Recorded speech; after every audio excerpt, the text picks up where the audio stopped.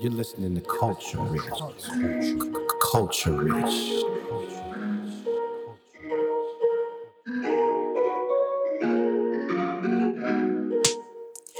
Welcome. I'm Christina Michelle, inviting you to join me for Culture Rich Conversations, an ongoing feature of Juno Afternoon.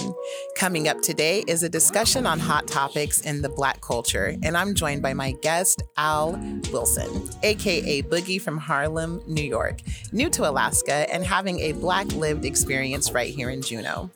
Our topics will include Beyonce's Renaissance Tour, the 50th anniversary of hip hop, and so much more. From KTOO in Juneau, this is Culture Rich Conversations.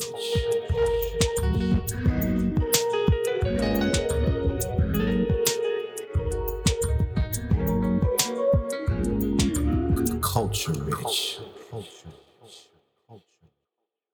Culture Rich Conversations is underwritten by Mark Stofa and Sarah Hannon, celebrating Juneau's diversity of culture, language, and heritage. The Black Awareness Association would like to take a moment to recognize that Culture Rich Conversations is broadcast from Tlingit Ani. We acknowledge those families who made use of this land and waterways for thousands of years and still cherish it as an important part of their way of life for today and future generations. Gunalshish, thank you. I'm Christina Michelle. I'm joined today by my guest, Boogie from Harlem, New York, who's now living in Juneau. Welcome, Boogie. Thanks for having me. So excited that you're here. And how are you enjoying Juneau? I know it's still new to you. Yes, I'm enjoying myself. I never thought that I would be here, but I'm loving every minute of it. Quite a difference from New York, right? Yes, big difference. All right. Well, I'm excited that you're going to have this conversation with me today because I would love to get your perspective on these hot topics in the Black community, especially coming from New York, especially when we get to the part about hip hop. I'm looking forward to that. Yes. All right. So first, we're going to talk about Beyonce's Renaissance Tour. Just in case you haven't heard, Beyonce is on tour right now, and her show has been getting a lot of buzz because people are just blown away by it. It's been called the spiritual revival America needs right now. According to Pop Buzz, on May 10th, Beyonce's highly anticipated Renaissance World Tour began in Stockholm. The critically acclaimed show has an epic 31-song set list featuring tracks from Renaissance alongside many of Beyonce's biggest hits. Not to mention, there are glimpses of Beyonce's unreleased Renaissance visuals, incredible set pieces, choreography, and outfits. Okay, so let's get into it. What seems to be the biggest surprise about Beyonce's tour so far? Me, is that anyone's able to afford a ticket? So, I don't know. My son actually made it out to one of the concerts in Raleigh, and I wonder how he paid for it. You know, because it's been very expensive, but I'm just surprised about it. And a lot of other people I know are able to make it out to the show, and that's good. Yeah, I was reading an article where somebody said that she spent upwards of $2,400 in total, not just on a ticket, but her travel, her hotel, the ticket. Oh, okay, I got nervous. But as we know, Beyonce has a very strong tribe and lots of people are willing to spend that money to see her, and probably for good reason. I've never been to a Beyonce experience, but just from what I've seen online of footage from her tour, everything is just over the top. It's classic Beyonce. I mean, the stage is amazing. The set is amazing. Her entrance, she comes from nowhere really. She just appears from the earth and rises up into the stage, and she's wearing all of these elaborate, beautiful outfits, and her hair is waist length and blonde and blowing in the breeze. And I mean, it's just beautiful. Not to mention her vocals. And also there's a couple of surprises that she had throughout the show. It's 2.5 hours, which is a long time. And I know the concerts I've been to, it's hard for an entertainer to keep that many people engaged for almost 3 hours, but Beyonce does it effortlessly. So in my opinion, I say it's like a Broadway production because it's like a play and a musical concert and a fashion show all in one. I kind of thought of it as like the modern day, like Michael Jackson type of thing. I think that's the reason why everyone's getting a ticket, because it's something you don't want to miss. Like if they have a chance to make it, if they sell an organ or something, take that opportunity to do it, because it's a once in a lifetime type of thing. And I don't know. I think it's great, like for our time, like to have something so big. Because we, even though we were coming up, there was Michael Jackson. There was no way we could have gotten a ticket to a show. So I think that's good for our time. I agree. And both Michael Jackson and Beyonce, first of all, they're both Virgos, and they are both known for being perfectionists and being the best at their craft. And people just want to be involved with everything that they do and want to experience it. And I know that a lot of people say that after going to a Beyonce concert, they want to be the best version of themselves because she just inspires people on a higher level. And I think that's really beautiful. And another great thing is Amari Marshall. So one thing that jumped out at me immediately, I was not familiar with who Amari Marshall was, but she is a dancer, and she's on the Renaissance World Tour with Beyonce, and she is a plus-size dancer, which I thought was amazing. I mean, Lizzo has paved the way for plus-size women on the dance floor. Or on the stage, I should say. And to see Beyonce also has a plus size dancer. I was like, she has a fupa. Like she's out there doing her thing. I think that's dope too. I think that's really dope. I mean, it's a spectrum of women, and absolutely, it's good to see that the other side of the spectrum is getting their due. Absolutely. So let's see. What do we think has been some of the criticism about her tour? I'll say that I have heard, which is not necessarily just about the Renaissance tour, but that she has secret hidden messages throughout. Like there's... All right. So, of course, you can't see it, but there was just a heavy eye roll there coming from Boogie. Sorry. I'm pretty sure they felt that. There's people are going to hate, and I think she's always been a good light, even since she was younger, and people will find something, you can heal the world and people will try to find something to complain about or make up about you, or try to exploit your flaws. So I just think that that's one of those things, like you can never be too perfect to people, and they want to shut you down for some reason. And I think that's just one of the things she's always been a good light.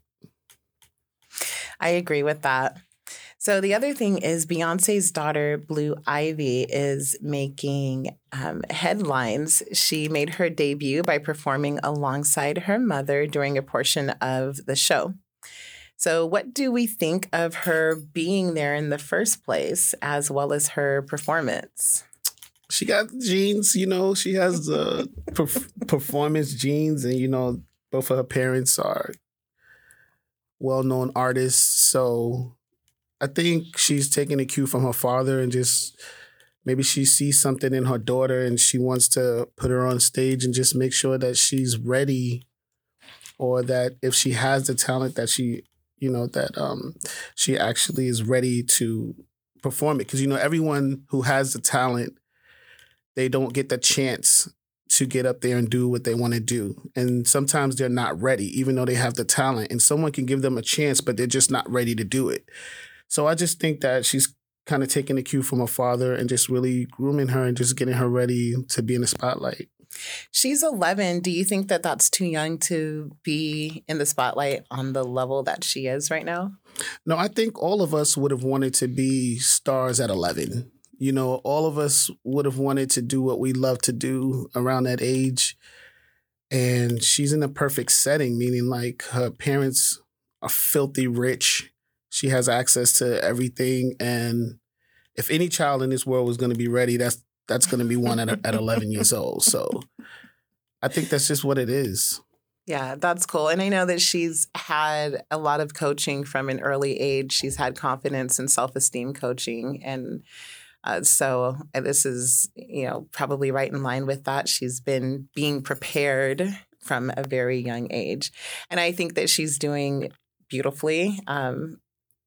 She's the principal for most of her time on the stage. Like if Beyonce is not on the stage, then she's like front and center, which I think is like, that's crazy to hold that at 11. And I noticed she's also accompanied by Amari.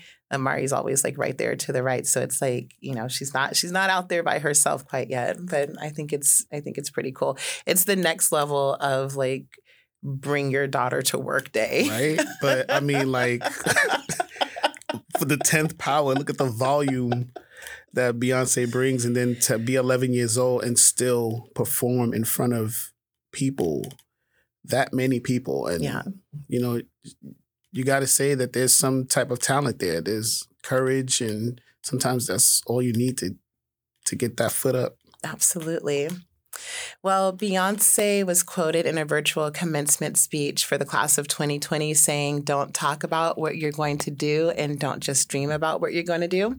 Don't criticize somebody else for what they're not doing. You do it. Be about it. Be about that action and go do it." And it sounds like she is practicing what she preaches. Absolutely. If you're just tuning in, I'm here with Boogie, and we're discussing September hot topics in Black culture. So far, we've covered Beyonce and her current Renaissance tour. So up next, let's talk about this year, the hip hop celebration for the 50th anniversary. The 50th anniversary of hip hop is what we're celebrating. Yeah. So back in August of 1973, the elements of hip hop emerged. Merriam-Webster defines hip hop as a cultural movement associated especially with rap music. However, many believe it's more than that. The CEO of allhiphop.com describes hip hop as not just about rap music, but rather music that gives a voice to the voiceless. That's deep. Yes. And people don't know there's two different things, really. Rap is what you're doing, and hip hop is an actual culture. So it's made up of a couple of different elements. There's DJing, there's breaking, which is dancing, graffiti, and there's MCing. Okay. So a lot of people don't really understand that. And Africa Bambaataa, back in 73, 74, he was a leader in the streets. Basically, he was in the gang culture, and he was a writer, actually. And he had a chance to go to Africa, and he had some type of epiphany after that and came back and united the gangs in New York and just came up with this concept, the Zulu Nation, and everyone came together and they stopped the violence and they took everything into DJing and breakdancing and graffiti and made a culture of peace, love, and joy and having fun. So if you wasn't doing that, you had nothing to do with hip hop. And this was a movement for years and years until it went commercial. So rap is what you're doing.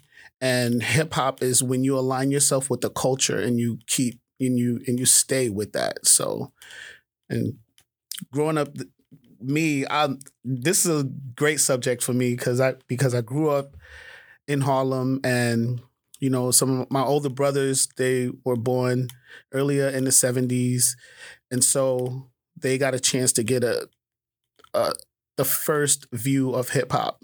And when I was born in the 70s as well, so later in the 70s. So I consider myself a B-boy. Like I was breakdancing, I did the graffiti, and I did, I DJ. And I feel like I encompass the culture of hip hop, and I'm glad that it's survived so long. And we're making strides, even though a lot of people think that it's dead or, the culture is dead. I think that there's a lot of ways that it's staying alive, and we see it every day in every type of music.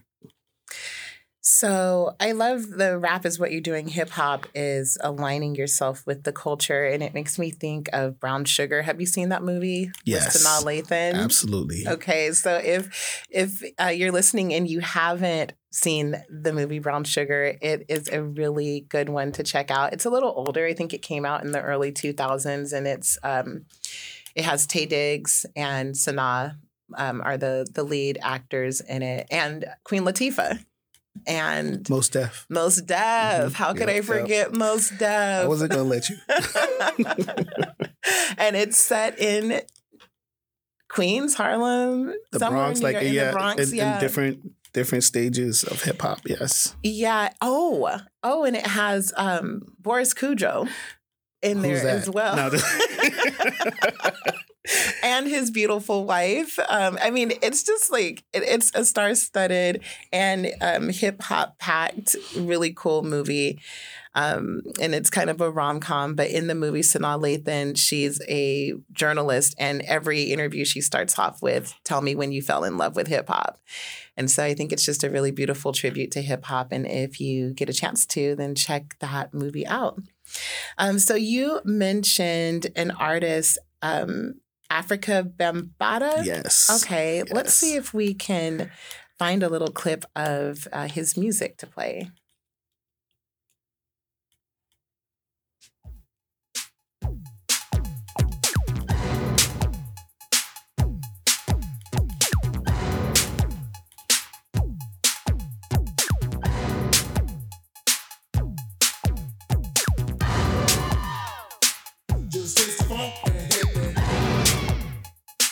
Just get on down and hit me. Bambaataa's getting so funky now, hit me. Yeah, just hit me. It's time to chase your dreams. About the seats, make your body sway. Socialize. Get down. Let your soul lead the way. Shake it now. Go, ladies. It's a living dream. Love, life, live. Come play the game. Our world is free. Do it to us but dream. We're all rocking out here in the studio. Almost got lost for a second. I'm looking for some cardboard. I was going to start breakdancing in here. So, Boogie, can you share a little bit about how hip hop influenced you growing up? And I know you mentioned already, like being a b-boy and all of those things. And I'm particularly interested because I was born in the 80s, but I grew up here in Juneau, and I could not listen to hip hop. I couldn't listen to R&B or rap, like nothing like that. And so probably, I don't want to say at the height of hip hop, but I guess in the earlier years and as it was emerging, I missed a lot of that music. And it wasn't until I was 16 and got my own car that I could listen to what I wanted to. And still secretly, like my friends would slip me mixtapes because they would just make them for me because I didn't even know who was good to listen to. So yeah, I missed that in my younger years. But yeah, I would like to hear more from you about how hip hop influenced you. Okay, well, for a lot of us, hip hop is like a voice. A lot of us we didn't have money back then or a way. Like some of the three guys that really started hip hop was Grandmaster Flash, Afrika Bambaataa, and you got Kool Herc. Okay, so Kool Herc was from Jamaica. He couldn't find work. He was a mechanic.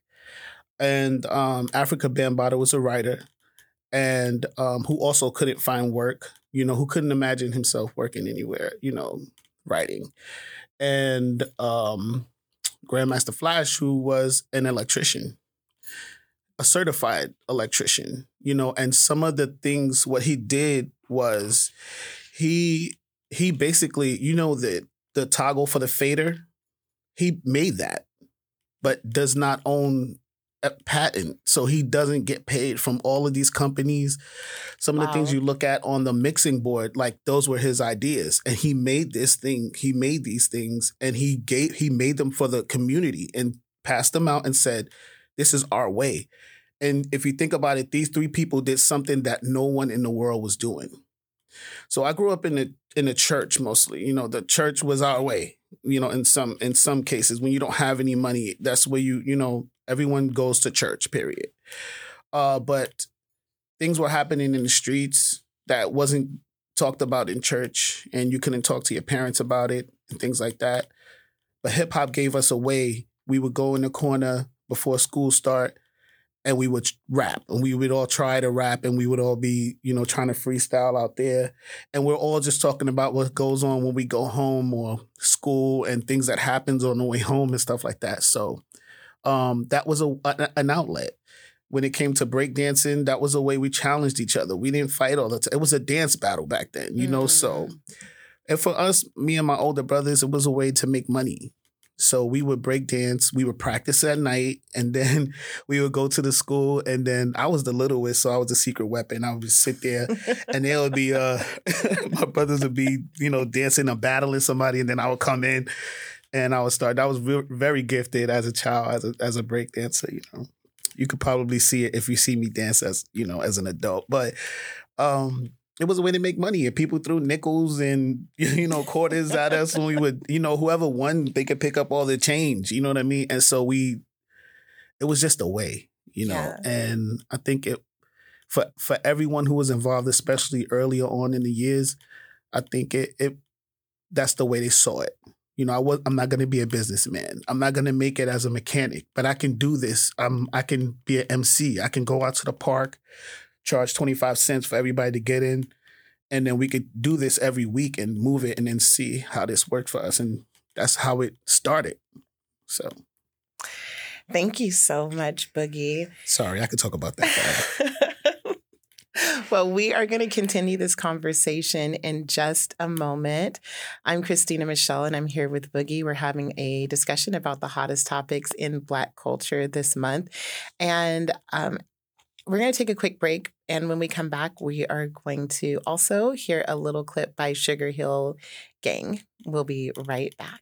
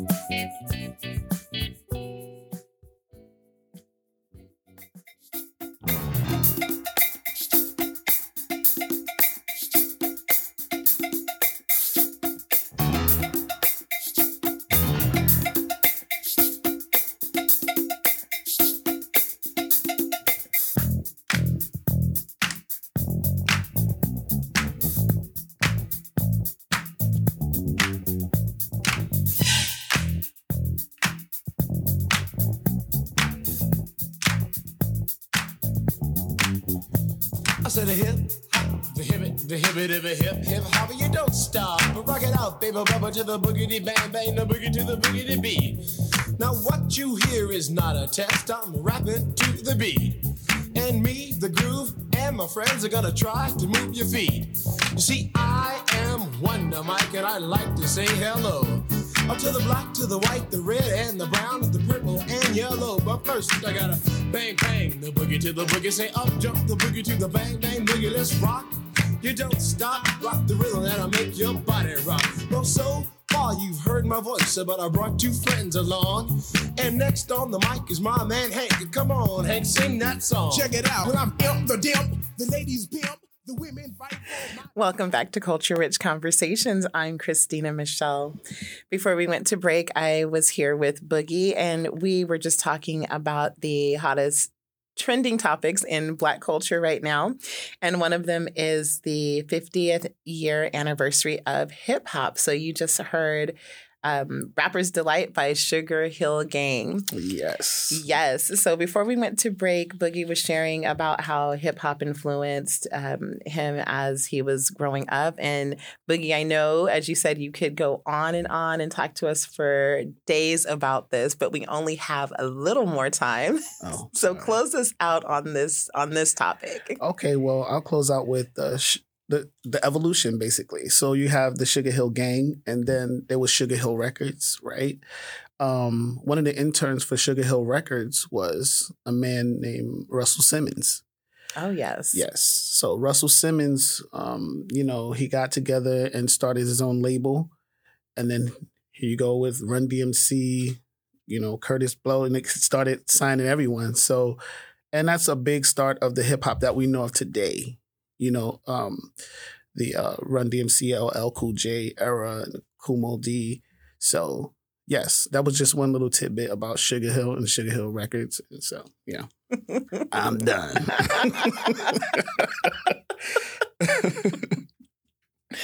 Well, thank you so much. Up next, let's talk about how this week we watched 19-year-old tennis star Coco Gauff win big in the U.S. Open. Yes. Yay! Yes. Many people had a lot to say about the speech she gave upon winning. Some thought it was brave, while others thought it was immature and childish. What? Right. So, when I heard the speech, it's kind of like what we're talking about with the banned books by Black authors that you hear banned and you go to read it and you're expecting something like crazy. And that's how I felt listening to her speech. And what was there to criticize? Like, I can't believe that people found something to hate on about her speech. I think a lot of it started like at the French Open, and when she went off on the ref, and I guess that may have started, a little something about that. And some people don't understand how someone can use hate to encourage them, to make them stronger. And I could see why they would try to change that around and make it look like it's something negative. But she explained it well, and when I listened to it, it didn't sound negative at all. It was like, I need you to keep fueling me, So I don't think she said anything negative. She thanked them. So I don't know. I don't get it sometimes, I don't get it either. And for those who may not be familiar, Coco Gauff is poised to become one of the biggest stars in American sports, picking up the mantle from Serena Williams as the defining player of her generation. She's the fourth American teenager to win a major title in the Open era and youngest American U.S. Open champion since Serena Williams won as a 17-year-old in 1999. And in her acceptance speech or interview, I don't know what we would call it, but there's a couple things. She thanks her team, her support system, so her family, her peers, and everybody who's helped her get to where she is in her career so far. She called out her dad for crying, which a lot of people had a lot to say about that. And, I didn't think that there was anything wrong with it, but she did. She said, "This is the first time I ever saw my dad cry." And you could see the dad, and he's giving the, cut it, no. I would have did the same thing. I'm like, nah, now you going to tell everybody too? No. And then she said, to those who thought you were putting water on my fire, you were adding gas to it, and I'm burning so bright now. And so for some reason, she got a lot of lashing back about that. And, you know, I don't know why, but it maybe sometimes, you know, people, when they see somebody who's so young doing their thing, there's almost like this, how dare you? Mhm.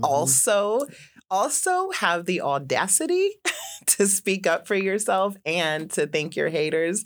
I mean, I don't know. And reading the comments and things like that on YouTube, there were a lot of people who were like, oh, baby girl, where are your haters? Like, who's hating on you? So she has a strong online community, if nothing else. And I think sometimes when a woman like speaks out, sometimes Yeah. I think people really they don't want women to have an opinion or anything against something. You know, someone is always trying to, you know, have a negative thought about that. And I just, her winning is enough for me. You know, that's all she really needed to say. But I think that she held that interview very well, and to get that check when women weren't getting paid fairly, Right.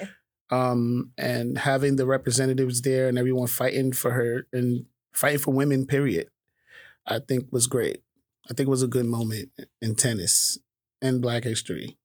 Absolutely. All right. So we are going to move on to the new series, The Other Black Girl. So it premiered this week, and there's been quite a lot of commentary in the Black community about this book turned TV series. The Other Black Girl is a psychological thriller based on the book with the same name. So, a couple questions. I guess my first impression of this series is, well, first of all, I'm very excited about it. I'm looking forward to watching all of it. And I don't want to say too much. That's why I'm kind of hesitating right now, because I don't want to do any spoiler alerts for those who want to watch it. But I think the biggest thing that stood out to me is from the very beginning, you see the lead character and she's got this mini fro. And it's natural, and she's in the workplace, and the whole thing is about her being the only Black woman in this in her at her job, her place of employment. And then eventually there's another, which is why it's called The Other Black Girl. Eventually there's another Black person who starts working there. But initially you see her with her fro, and she's, you know, rocking the natural look. And then people at her job are kind of like asking her to get the coffee and asking.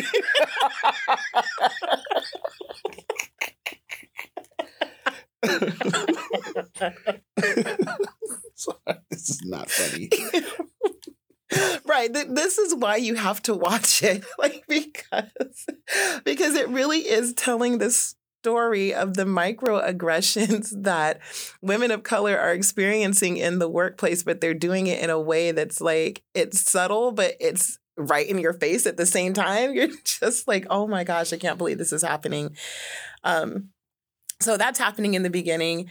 And then there's this moment where she's like walking down the hallway, and it's like the wall. I don't know if they call it the wall of white men, but that's basically what it is. It's just like the hallway wall is lined with all of these pictures of like the founders of the company, the owners, the people in power, and they're all white men and they look nothing like her.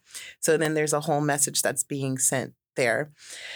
So basically, there's a lot of talk going on in the Black community about this series, and you know, just how relatable it is to a lot of women. Excuse me. So I'm just wondering if you have any thoughts about maybe not obviously from a woman's perspective, but just from a person of color, like experiencing like microaggressions and things like that in the workplace. I don't know. Like, I don't get much aggression of any type, you know, just I guess because of the way I look or my stature. But subtle, yes, I can I do feel it sometimes, but I don't let it bother me. You know, I let my work speak for itself. You know, I'm always not worried about what anyone is thinking around me. You'll see that I belong here. You know, if you give me 10 seconds, you'll see that I belong here. And I don't, that. I don't let what anyone says bother me or feel, you know, I don't let it bother me at all. Nice. Well, it is a psychological thriller, and so there's going to be some drama coming up, and I am here for it. And maybe in the next Hot Topics, we'll get deeper into the conversation. But so far, they haven't given us the whole story yet. But if you can access it, find the series The Other Black Girl, and we'd love for you to share what your thoughts and comments are on the show with us as well. All right, so there is one last topic that is trending in the Black community, and it is Shirley Strawberry's husband. I've been telling everyone that I've been watching all a part of those jail tapes, and it's had me in a chokehold. Okay, I've really been watching it. Let's back up and say who Shirley Strawberry is. So I'll say how I know her, and you can probably elaborate. Know of her. But back when I lived in California, Shirley Strawberry used to be on the radio every single day, and she was part of Steve Harvey's morning show. Yes. Okay. And I think she gave advice, right? Yes. Okay. Yes. So I would go to work every single morning listening to Shirley Strawberry's like strong sound advice. Yes. The strawberry letter is called the strawberry letter. So the strawberry letters. Yes. And then fast forward, to now, Shirley Strawberry's estranged husband is incarcerated at the Atlanta Fulton County Jail on charges for gun possession, theft, fraud, and some other things that I'm not sure if I can say on the air. bad. Period. Williams is serving a 23-month prison sentence. He's also charged with operating a credit card repair scam alongside his alleged mistress, Erica King. Yes. So, yes, tell us what we've heard in these tapes that were leaked from his prison conversations that everybody is all abuzz about. I think a lot of people are just taken off guard because of his mannerisms, the way he talks, the way he speaks it's very contrary to who she is. Like, it's really different from and what she is and what she represents. I can see, I really can't, I can't see where she could have let this guy come into her life and just destroy it. You know, they've taken away most of her things and like ruined her name. And leaking the tapes, period, was pretty bad. I mean, those are personal conversations, but not really. They're public as well. You know, you're not supposed to say things on those calls that you don't want anyone to hear because they can be leaked. So, I just think because she was in a position that she's never been before with and you know, most of us have never been in a predicament where we were in love with someone and had to call them in jail. Right. So she's just caught up, really. And it's pretty bad. I like the way she's handling it, but it's been pretty bad because some of her conversations have leaked about Steve Harvey and his marriage. His wife, Marjorie, yes. So, and that was a pretty bad situation too. So it's super cringy. I feel bad for her though. I feel bad. I feel really bad for her. But when I hear him talking, I'm like, why couldn't you see it? Like, I'm like, why? When I hear his voice, I'm like, this guy does not sound like a good guy. I don't know. I just get a vibe.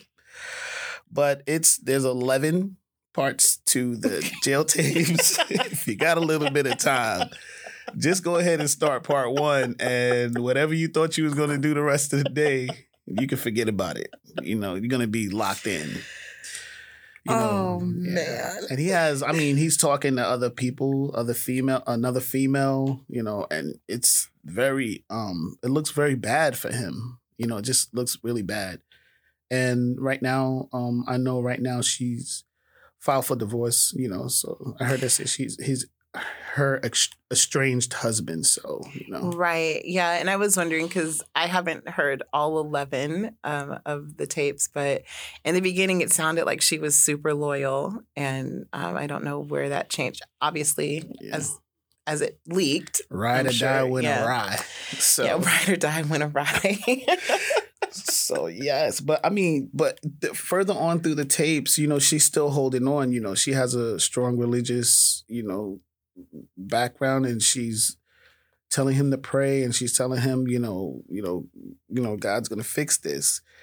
But I guess he does, but not in the way that you want all the time, So you're gonna get exactly what you asked for. So,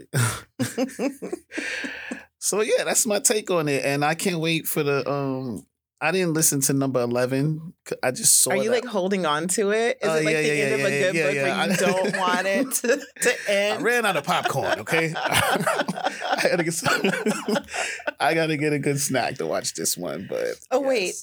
Somebody posted bail or something like that in the amount of like $80,000. An anonymous person. Okay. Yes. And was it Steve Harvey or was it the mistress? I don't know, but the problem was that he couldn't get that bail. He has so many charges that once that didn't even go through. Like that was just the first preliminary part of it. But once someone heard of that, they were like, nope, keep him right there. We got more. So yeah. Well, if you're just joining us, I'm Christina Michelle, and I'm here with Boogie, and we are having a conversation about hot topics in Black culture. And right now, we were just talking about Shirley Strawberry, who is a TV personality. She started off as a radio personality many years ago with Steve Harvey, and her estranged husband is now in quite a bit of trouble. So if you want to know more about that, you can just look up Shirley Strawberry's husband. That's pretty much what's trending. Jail tapes part 1. Yes. All right. So we are going to take a quick break. And when we come back, we're going to continue this conversation. And also, I wanted to play a little bit of Beyonce, just in honor of her Renaissance tour that she's on. And we talked about that in the first segment. So we'll do that now, and we'll be right back. Yes. So crazy right now. Most incredibly. It's your girl, B. It's your boy, Young. Ready?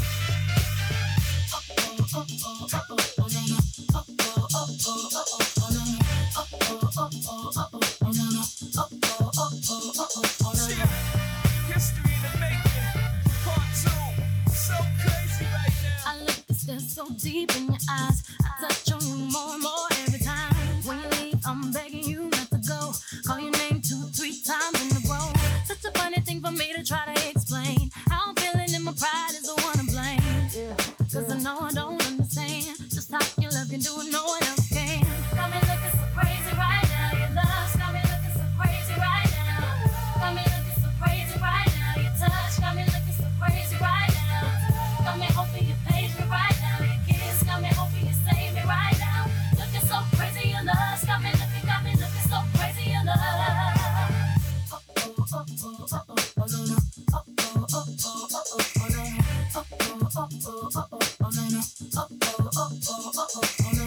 When I talk to my friends so quietly, who he think he is? Look at what you did to me. Titty shoes don't even need to buy a new dress. If you ain't there, ain't nobody else to impress. It's the way that you know what I thought I knew. The beat in my heart gets when I'm with you. But I still don't understand just how you look and do it, no one else can. Got me looking so crazy right now. Your love's got me looking so crazy right now. Got me looking so crazy right now. Your touch got me looking so crazy right now. Got me hoping you page me right now. Your kiss got me hoping you save me right now. Looking so crazy, your love's got me looking so crazy. Welcome back to Culture Rich Conversations. I'm Christina Michelle. Today in Black History, we celebrate American rapper Nas. Born Nasir Jones on September 14th in 1973 in Queens, New York, Nas is regarded as one of the greatest rappers of all time. His albums have received 15 Grammy Award nominations, and in 2021, he won the Grammy Award for Best Rap Album for his album entitled King's Disease. Nas has given us 16 albums that tell the story of Black culture from his own life and Black lived experience. He also starred in 13 movies as well. Nas has been praised for his ability to create a devastating match between lyrics and production by journalist Peter Shapiro, as well as creating a potent evocation of life on the street. Writer Adam Bradley states Nas is perhaps contemporary rap's greatest innovator in storytelling. Nas has introduced a style of rap music that is more controversial and conversational, and his style has been described as intimate and effervescent. It is easy to see the enormous impact Nas has had with regards to not just rap music, but music as a whole. His influence in Black culture is clearly recognizable when you look at the way musicians tell their stories today. So, Boogie, we know that Nas is from Queens and you're from Harlem. And, I'm just wondering if you know Nas. No, I don't. Not personally, no, I don't. I don't know him. But he is one of the major figures in New York. When it comes to hip hop, conscious rap was what he does. And he's a conscious artist. So like a lot of the artists that you hear nowadays, they won't be able to hold a candle to someone like Nas because his father was a blues player, and he just like the music is in him, and the story is in him, and he has his first one of his first album, like Illmatic. If you don't know Nas and you go back and listen to Illmatic, some of the struggle is in there. And the awareness is in there, and not just what's going on, but what we need to do to move on and get out. Like if you hear a lot of the songs that went commercial, like If I Rule the World and things like that, you talk about how people sit around on a corner and we think about just in our minds, how could we make things better around here and for everyone who lives here. So he's revered in the hood, basically, and he is. I'm glad that he recovered from his financial struggles, and he is being, recognized even to today. So he is the evolution of rap. A lot of the things that we talked about today, he is really one of the guidon bearers for rap and hip hop and the culture. Okay, let's see if we can hear a little clip of some music by Nas. Yeah. Hey, yo, Black, it's time. Word, it's time. It's time, man. Alright, begin. Yeah, straight out the open dungeons of rap. Well, fake niggas don't make it back. I don't know how to start this. Yo. Yeah. Rappers are monkey flipping with the funky rhythm I be kicking. Musician, inflicting composition of pain. I'm like Scarface sniffing. They holding the instance. See with the pen I'm extreme. Now, ill hoes left in my peak holes. I'm suited up with street clothes. Hand me and I'm in out defeat foes. Y'all know my stilo with or without the airplay. I keep some E and J sitting bent up in the stairway, or either on the corner betting grants with the CeeLo champs. Laughing at bit sets, trying to sell some broken amps. G-Packs get off quick forever. To get talkish, reminiscing about the last time the task force flipped. Again, be running through the block shooting. Time to start the revolution. Catch a body head for Houston once they caught us off guard. The man was in the grass and I ran like a cheetah with thoughts of an assassin. Picked up anger, told brothers back up. The man spit and that was it. In one ran, I made a backflip. Heard a few chicks scream, my arm shook, couldn't look. Gave another squeeze, heard it click. Yo, my shit stuck. Tried to knock it, it wouldn't shoot. Now I'm in danger. Finally pulled it back and saw through till I'm caught up in the near spot. So now I'm jetting to the building lobby, and it was full of children, probably couldn't see us. I be. It's like the game ain't the same. Got young and pulling the fingers, bringing fame to their name. Welcome back to Culture Rich Conversations. I'm Christina Michelle. Today we have been having a lively conversation about the trending Black topics the trending topics in Black culture. We talked about the Renaissance tour that Beyonce is on right now, and we also discussed Coco Gauff and her recent victory.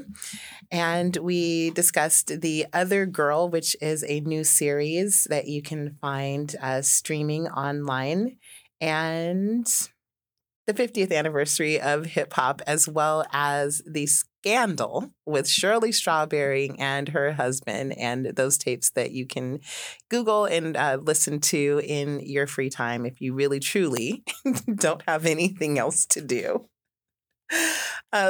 Joining me today has been Boogie here from Harlem, New York. Boogie, I really, really appreciate you joining into the conversation today. It's been great. Thanks for having me. It's been fun. Yeah, and can you tell us a little bit about where we may see you around town? If anybody wants to connect with you, invite you to be part of Juno's hip hop scene, whatever that may look like. You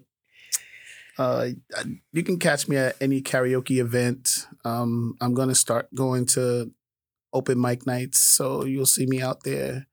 But everywhere there's a karaoke event here in Juno. So it's a very small place. So we definitely will, if anyone wants to link, they will definitely see me. Yeah, so karaoke's big on Wednesdays and Fridays and Saturdays. Yes. So a couple places in the Valley on the weekends and downtown on Wednesdays. So all right. Well, the last thing I wanted to share is the next book that we're going to be reading as part of our Banned Books by Black Authors. So we are going to have The Bluest Eye by Toni Morrison up next. The Bluest Eye, published in 1970, is the first novel written by Toni Morrison.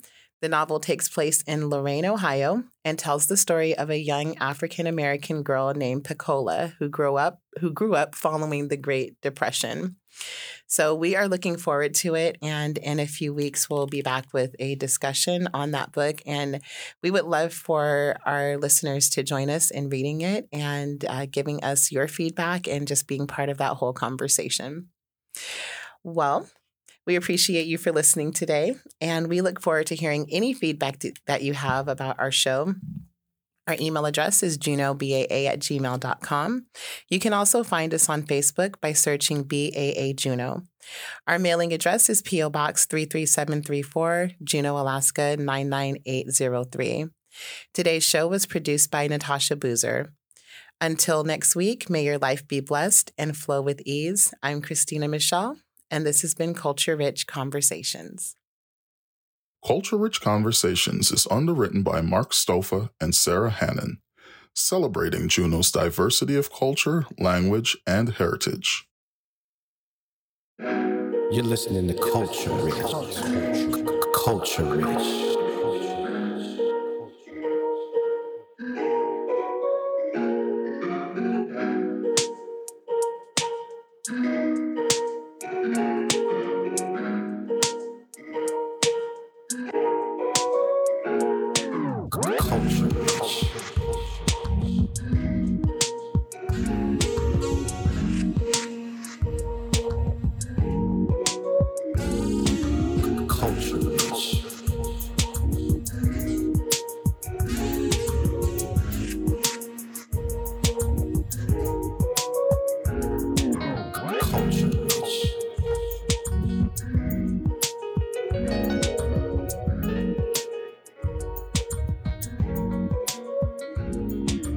Culture Rich.